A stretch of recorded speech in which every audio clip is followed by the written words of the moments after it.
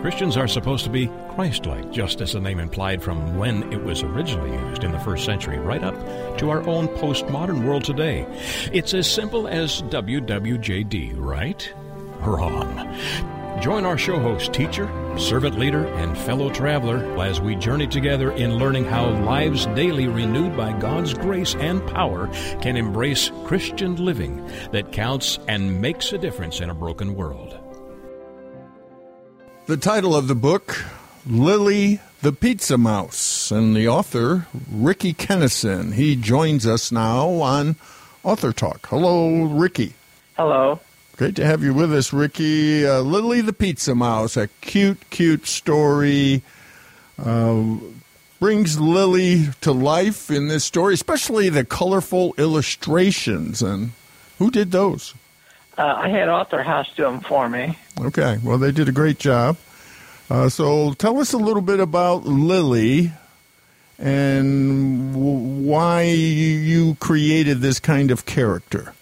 Well, Lily is a little mouse born on Christmas Day in the country and travels to a pizza restaurant in the city where she eats pizza cheese and gets in trouble for eating too much pizza cheese. So the exterminator catches her on Friday night and then takes her for a bumpy ride in dark back of a pickup truck, the exterminator truck. And Lily ends up in the country on Sunday morning, and the exterminator releases her out in the country again, and Lily finds her way back home. Well, I got the story idea from, I had little dry cleaners, and next door to the dry cleaners, there was a pizza restaurant. And that year, the pizza restaurant was overrun with mice. And I asked the exterminator why they had so many mice, and she says, well, about every 7 years, there's a population increase in mice. So that's how I come up with the idea of making Lily connected to pizza restaurant. So she's born in the woods, far away from the city, and she knows she's a little different. Tell us about her different look. Yeah, she has a little different look. She's got a spot on her ear, and she thinks that spot is real pretty. She sees herself in a water puddle in the country, and she sees her reflection, and she thinks she's a beautiful little mouse. And she's a little bit different, and she kind of likes it. Tell us a little bit about your background and why you wrote the book. Well, I've been writing for a hobby, just for something to do, like in the evening or like 3 o'clock in the morning when I wake up with an idea. And I've got lots of writing, so I started picking out some of the writings to see if I could get them published, and maybe some people would read them. Well, Lily, after she grows up in the woods, she's a bit of an adventurer. Yeah, she finds a place in the woods where there's a lot of noise and cars going by. And she tells her mother that, she's found this place for all the noise, and she didn't know what they were, the cars were. But her mother tells her not to go there because sometimes when a mouse goes there, they're never seen again. So Lily goes there again, and she crosses the road, and she finds her way to the city. And then she has this incredible experience of smelling something wonderful. Yeah, she has this wonderful smell when she finds it, and it's a restaurant, a pizza restaurant, Italian pizza restaurant. The one next door. So she goes, so she goes in there, and what she finds is cheese, wonderful cheese, and she starts eating cheese. But, of course, they see her, don't they? Yeah, they see her, and then she worries that she has to hide from the broom. She sees him kind of sweeping up, and she worries she has to hide from the broom to keep him being swept up. And then the exterminator lady comes in, Miss Ketcher, and she's telling the owner of the pizza restaurant that they've got a new exterminator eliminator, a mouse eliminator. It's a machine. You put the cage down with the mouse inside on a conveyor belt, and it goes through the machine, and when the cage comes out, there's no mouse. So when Lily gets caught by the exterminator, she begs and begs not to be put in the mouse eliminator. And that's why the Miss Ketcher talks to Lily and tells her that she'll think about it. And that's why she gets the bumpy ride in the middle of the night. So she's born on Christmas Day, which is obviously pretty unique for mice, right? Right. Usually they're born in the springtime. Right. And a wonderful, wonderful day when she's released. What day is that? That's Easter Sunday. She's caught on Saturday night. So the next morning is Easter Sunday. And so that's the reason why the exterminator releases Lily. She says, the day's Easter Sunday, so I'm releasing you, but please don't go back and eat the pizza cheese anymore. And Lily promises she won't. Well, I guess we'll have to wait for the sequel if she goes back or not. Right. Any more stories in your mind for Lily? Well, no, but I have one about a rat. Oh, okay. I'm working on another story about a pet rat. So it's kind of the same character, but it's a little bit different. Well, there's a lot of difference between a mouse and a rat. I mean, a rat sounds a little bit. The rat is supposed to be this rat story. The rat's going to be kind of magical. Ah, okay. Does he have a name yet, or does the rat have a name yet? Yeah. Yes, it's Spotty. It has a spot on it too. It's got a yellow spot on it. Oh, okay. Well, and so it's going to be named Spotty. Spotty the rat. Well, we'll be hearing more about Spotty and the rat in the future, and we appreciate you being with us on Author Talk. What's the best way to get your book, Lily the Pizza Mouse? From Barnes & Noble or Amazon.com or AuthorHouse.com. Well, thank you so much, Ricky, for joining us on Author Talk. Thank you.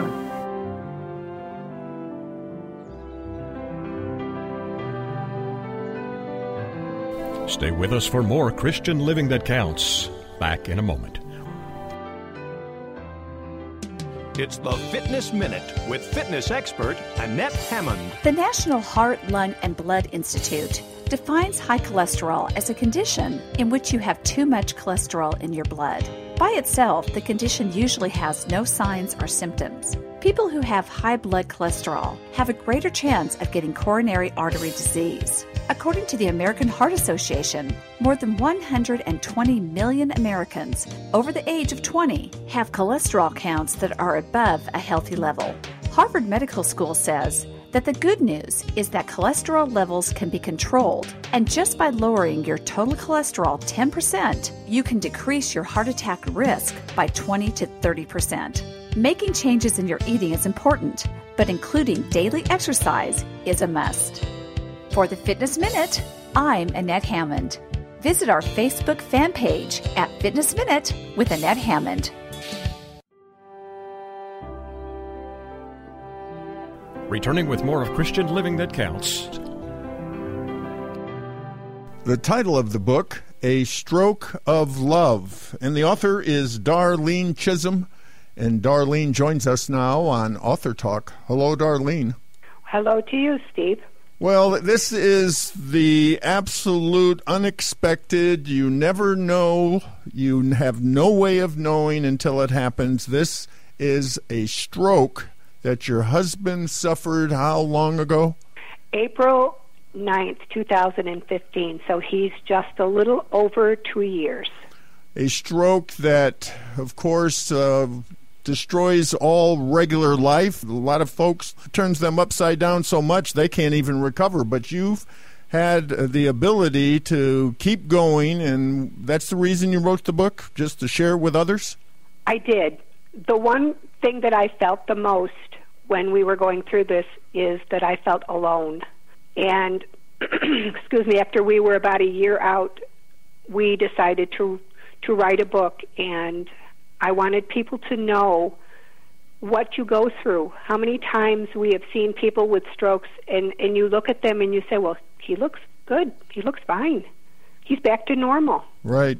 And on the outside, that is pretty true. But on the inside, life is totally different.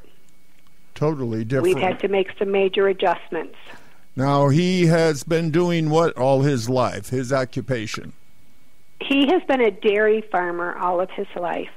Since this farm was family-owned, it was passed from his father to him. So it's all he has ever done. We talked about retirement, and he would say, I'm just not ready yet. And so I knew that it was going to take a catastrophic event to ever change this. And how old is he? He is going to be 73 in November. So April 9th, 2015 is when it happened. Now, tell us what was going on that day, or that morning, really. You said it was in the morning time, and he was just talking to you. We have a routine. He gets up ahead of me, and he would go down and get the wood stove going, and he'd watch the news. He loved watching the news. I quit watching the news probably 20 years ago. So he would come up, and while I had my coffee, and he'd sit and tell me any funny or amusing stories that he had seen on the news, and that's what was going on. He's telling me this story, and all at once his words began to slur. And I said, what is the matter? And he's like, I don't know. And so I jumped up and turned the light on where I could really look at him, and his head was cocked off to the side, and his eyes didn't look quite right. And he tried to get up from the chair that he normally has no trouble rising from, and it took him like 5 tries. And he staggered out into the kitchen, and I have a cupboard. We had a cupboard where we kept his blood pressure pills and his aspirin he took every day, and he's going to the corner where they're kept, and he's reaching in midair like he doesn't know what he's reaching for. So I grabbed a chair and put it behind him and made him sit down. So how were you handling all this? How were you handling all this at that moment? You just do it. Your mind can't comprehend everything at once, and so you are just doing what needs to be done at that moment. I had my elderly mother who lived with us. She just recently passed away, and we had just gotten 3 of our grandchildren. They were on break from school the night before, so I had these 3 little faces and my mom watching this whole thing, and I just knew that I needed to get him help. I knew what was going on, and my hope was that it was like a mini stroke. So did you take him, or did you call for an ambulance? What went on? I called for an ambulance because this was outside my comfort zone as far as trying to transport him. So again, it's that type of thing you never know until it happens. No warning. You do not. No warning whatsoever, except all of a sudden that morning everything changed. Our lives totally changed in just, we like to say now, the beat of a heart. Our lives were different. And what was the cause? What was the cause? Atrial fibrillation. It's called AFib, and it's where the top part of your heart, instead of beating, kind of quivers. And in that time, it formed a clot, and when it resumed its normal pattern, it shoved that clot right to his brain. It could have gone anywhere. It could have stopped his heart. It could have. There's so many things that it could have done, but it went to his brain and caused a life-threatening stroke.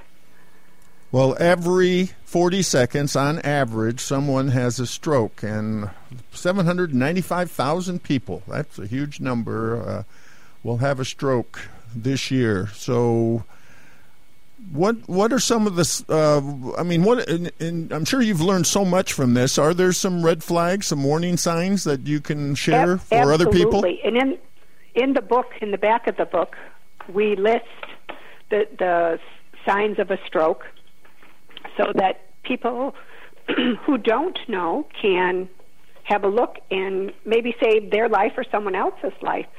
One of the things that you want to watch for is slurring of the words. Another is facial droop. Have them smile, and if their smile is not even, both sides of their mouth should turn up, and if their smile is not even or they have face drooping, that's a sign. You can have them raise their arms to the same height. And a person with a stroke like with my husband, he couldn't maintain that height. That left arm would start to drop.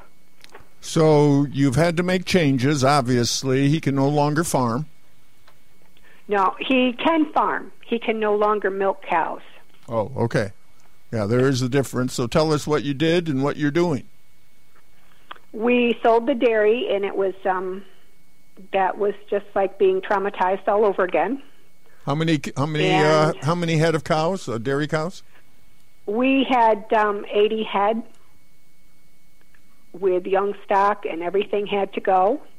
We had just bought a bull for breeding who was top of the line, and everything had to be moved out, and to see those cows go in that barn empty just devastated him. We dealt with, just from the losses, we dealt with thoughts of suicide, and he became so depressed and despondent because nothing was the same. He felt that he couldn't do anything. So how did you deal with that? How did you deal with that when those moments where he just didn't feel probably like life was worth living anymore? For the first year, I heard it almost every day that he wished he had died. And it's devastating because I thanked God every day that I still had him and that he was alive. So it was really hard, but I would tell him, I thank God that you're here. There are things we can do. He knew that years ago, my brother committed suicide when I was a young woman, and it devastated our family. So he remembered that, and he remembered the devastation, and he said, I just couldn't do that to you. But it still scares you. You wonder, are things ever going to be bad enough that he would change his mind? But he hasn't. He's gotten past that, but it was a tough year. Oh, I'm sure. And it's very common with stroke patients. We did have a neighbor who'd had a stroke, and our son had him come talk to him, and he also felt the same way. And he told Phil that he also felt that he wanted to die. He wished he had died. He said, wives don't want to hear that. And I said, no, they don't. Right. Well, people say in reading your story they've never read a more personal story, and you felt very impressed to do it that way. Yes. I wrote it from the heart. I wanted people to know that this isn't glossed over. This is what it actually was. As hard as it was to put our personal stuff out there, I felt that people needed to know, especially families, need to know what happens to the stroke survivors and their caregivers. They need a help sometimes. They need extra support. So, yep, it was very personal. Exactly. And so it all started, I guess, from Facebook. Is that right? I mean, this idea of writing a book, you had a lot of material. Actually, Phil came up with the idea when he came home. He said, we should write a book. And it was going to be a joint venture. Phil even named it. The name A Stroke of Love came from Phil. He said, that's what I want to call it. And when we got ready to write the book, he was no longer able to remember much from that time. He has a real problem with short-term memory, so he can think of things that he wants to put in there, and then within moments they're gone. He can't remember them. So the task fell to me. I had videotaped throughout his rehab, so that, and we posted it on a family Facebook page so that family and friends who were not local could keep up with his progress, and I wasn't constantly on the phone. So I took those, and they were like a daily log of what went on. And that helped me write the book, and I decided to do it as a day-to-day so that people got an actual look at our life for that year. I'm sure it was very hard at times to write it because of all the emotions you felt. There were times that it took me days to write a certain incident because it brought back so many memories. and so much emotion. Our oldest son, still to this day, has not read the book. He says he starts the first few pages and begins to cry. But as because often... he lived it. Oh, exactly. It very, very overwhelming, I'm sure, to say the least. But for the writer, as we often hear, doing something like this can be therapeutic. It was very therapeutic. I was able to get all of these thoughts and emotions out and on paper. And this book was such a blessing to me. That preceding year, when we went through the stroke and the rehab and everything that we went through, I found that I had trouble putting two words together. And it's like, I don't know if this is going to get better. My mind didn't want to work. Yet when I sat down to write this book, the words just flowed. The right words. And they helped me to tell our story. I think that God stepped in and helped me put this out there so that it could benefit others. Well, these kinds of experiences, which when we look back on them, we see a whole lot more than when we're going through them, because they are these kinds that we learn so much about ourselves. Yes, we do. I found how strong I am. I found that I can deal with the things that life throws at us. You just have to put one foot in front of the other. And that's how I got through it. That is my faith. So with someone who is just starting this journey with one of their loved ones, as we wrap up our discussion about A Stroke of Love, Darlene Chisholm, the author. Darlene, tell us, what would you say to someone what advice would you give them? I would tell them that if they can find a stroke support group, those are very, very great. I got to speak to one, and I found out so many things myself that a lot of what Phil went through, all of the survivors in this group had gone through at one point or another. So this is very helpful. You need to not take things personally. People who suffer stroke don't always understand how their words sound. They can't see that their manner of speaking has changed. And so you have to get a little tougher skin and just let a lot of it go. I found with Phil that I can't give him directions only in single sentences.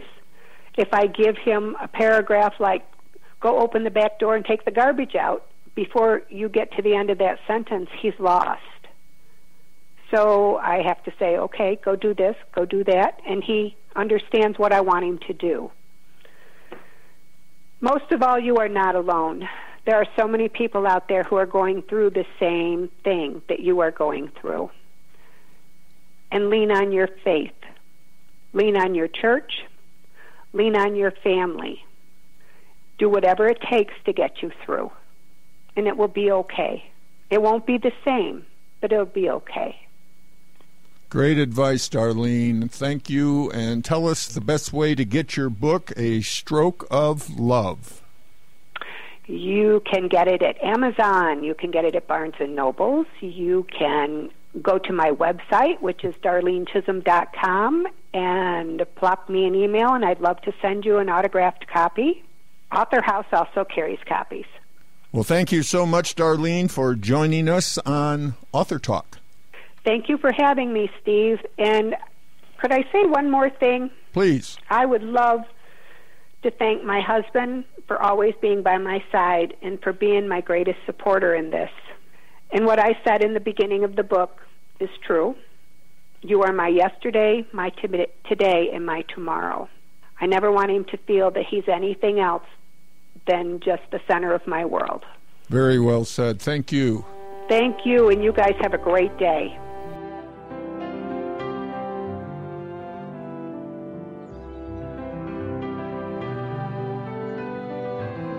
Stay with us for more Christian Living That Counts. Back in a moment. It's words you never heard. Believe it or or not, there are times when even I can't think of the right word. The inability to think of a word is called lethologica. Texas Monthly Magazine recently came out with some colorful homespun sayings, old as dirt and common as cornbread in the Lone Star State. Did you hear about the Texan that could strut sitting down? But he was all hat and no cattle, which means very boastful, but with nothing about which to boast. On top of that, he don't know a widget from a wangdoodle or a diddly squat. His wife was a mighty strong woman. She'd charge hell with a bucket of ice water. She was always telling folks that he was so tight, he could squeeze a nickel till the buffalo screamed. She also said he was famous for calling the hogs all night. Or snoring. It's words you never heard. I'm Carolyn Davidson, and you can have fun challenging your words you never heard vocabulary with my new app, Too Funny for Words. Returning with more of Christian Living That Counts. Greetings for Author Talk. This is J. Douglas Barker. The book is titled The Christian Perspective on Mental Health, and joining me from North Carolina is our author, Dr. Paul McDowell. Thank you, sir, for joining me today. Nice to be able to be on the radio with you today. You have written a book of about 108 pages, and if I understand it correctly, you were working towards your doctorate when this book came into your mind and came into your desire to write. Tell me a little more about your background. How did you become interested in sharing this information? Well, like you said, I was working on my doctorate at the time, and my doctor's in Christian counseling. It sort of opened up my eyes in my research as to very little information that's out there on the Christian perspective on mental health or anything pertaining to a religion. Found very little information out there. And so I stayed on focus with that, and that was my topic for my dissertation, Christian perspective on mental health. Tell me what you are finding or what you would describe as a definition of mental health, because it can carry a wide variety of inferences. Most definitely. Well, according to society, you know, the good mental health or the mental health that everyone desires to have is that of being able to function in everyday events, everyday goings, and to not be able to do so or have a maladaptive type of behavior, not being able to function fully in everyday capacity is generally called mental health issue. Well, anytime there's a distortion in thoughts and maybe repetitive thinking and doing the same thing, and or either that or disablement, where the individual can not take care of themselves properly. And so, now, does depression fall into that? Because that's also been lumped into this general category. I have a relative, close relative, that has had some issues with depression, and when she went to the typical route of getting some assistance, they started loading her up on prescription meds. And from my viewpoint, that seemed like a negative approach. What is your understanding, or what did you discover? Well, it just depends on at what level the individual has depression. If it's at a major depression, then most of the time they do prescribe various types of, there's numerous medicines they can prescribe, and it just depends on what you're allergic to and what have you. And it assists the individual to be more active. And then, of course, they recommend some type of therapy along with that. And in the therapy process, they generally work with the individual on positive imagery and work on the individual as far as being able to get out and move and exercise. Exercise actually helps all of us in our mental health. It seems like a simple thing to do for fitness, but it's also very positive in our mental health aspect also. You have approached this from a Christian perspective, and churches in general, from what I have noticed and have been around personally, is that the general consensus there is it's a spiritual issue, and they need to have lots of prayer. Have you discovered that this is a factor that can assist in the healing of mental health issues? Most definitely. Even in just the general medical field, doctors have found out that even their regular patients have done better, even physically and in their healing process, when there's a lot of prayer going on. And there are some doctors that do, medical doctors that do they pray. I had an individual that actually had a hip replacement recently. I went and prayed for him beforehand, and I talked to him later on that day, and he said, my doctor prayed with me also. Wow. And so prayer is very positive, number one, but depending on your belief system and your faith, if you really believe in God, I just believe that it's always a positive, even in the mental health aspect. But now there are some situations where individuals have bipolar, or they have other types of mental health issues that they need assistance with medication. Because, bipolar is from one extreme to the other. It's from good feeling to that of, having episodes of almost depressive and anger and that kind of thing. In your study, in preparation for sharing the information in your book, have you discovered anything about race or about environment that might contribute to mental health issues? Well, mental health, it spans all ages, races. It affects all people, and so I guess sometimes with depression, you do notice there's a little bit more when, people don't have funds, when their lack of ability to take care of, just general bills and all. And so, but it also happens with those of the rich, they get depressed because the money does not really satisfy them the way they thought that money would.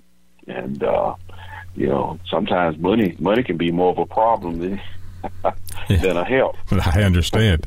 This is a Christian perspective on mental health. What do you feel is the main message of your book? What is the underlying message that you think will help in those in maybe Christian ministry or in church work that will assist them in tackling this very difficult question?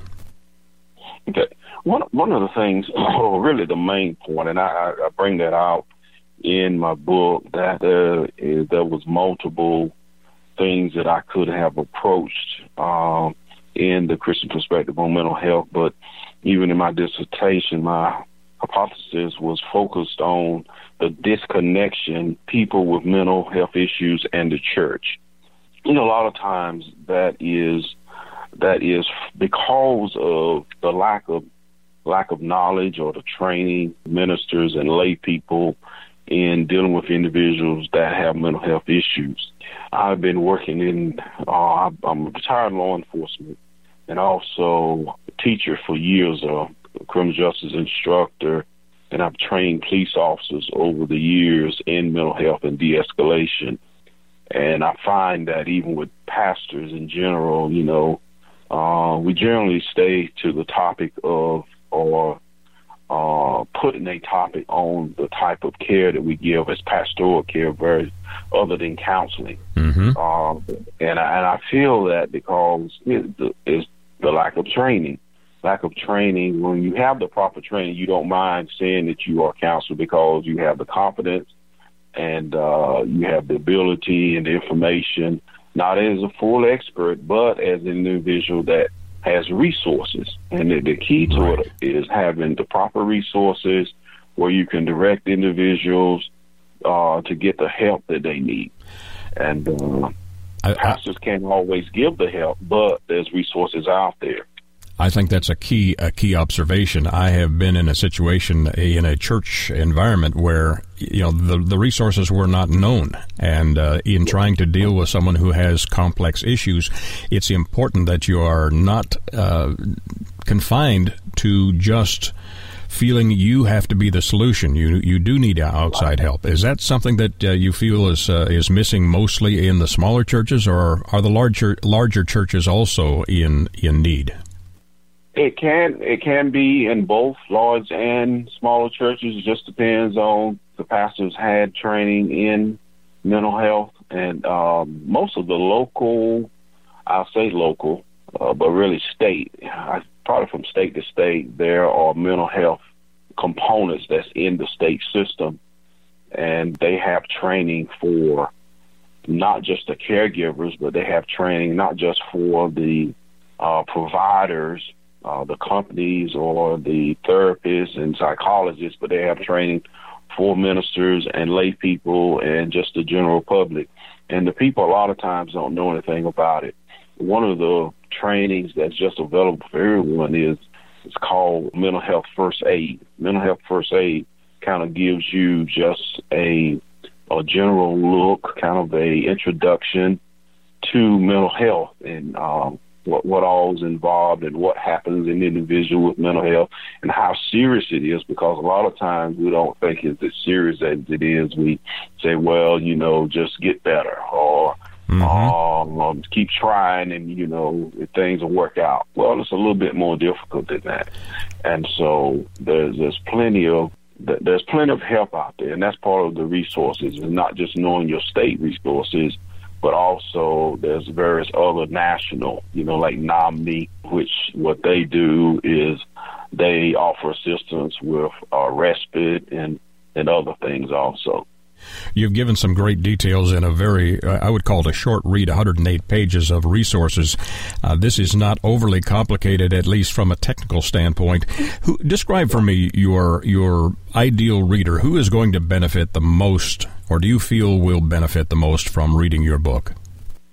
I think generally everyone, because I try to, now mental health can be a complex type of read or just in general listen to individuals talk about it, but I tried to break it down and keep it simple, because I even did a survey when I was doing my dissertation that I included in the book, where I surveyed individuals as far as their opinion about mental health, and that's included in the book. And so it gives the opinion of people and how they think and how they approach mental health, and then I give feedback as to not if they're wrong or not, but if there's maybe a little something different can be done in those situations.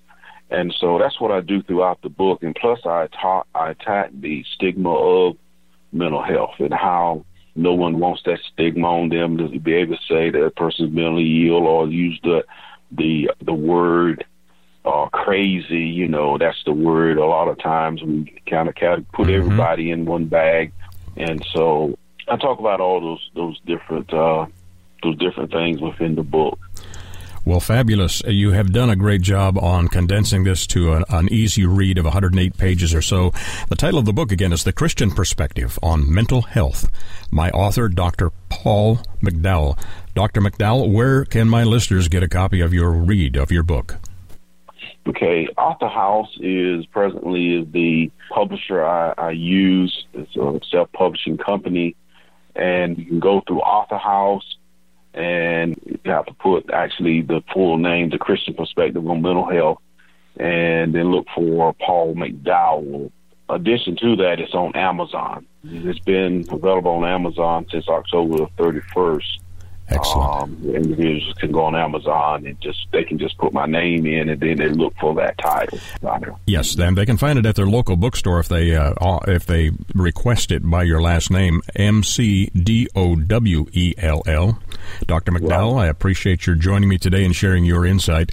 This is also something that will end up on a website eventually, so they can do a search again under Dr. Paul McDowell and find this book and other things that may come in the future. Thank you, sir, for joining me today and sharing your story.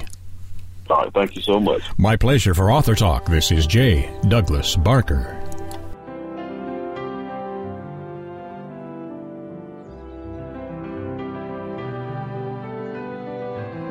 Join us again for Christian Living That Counts.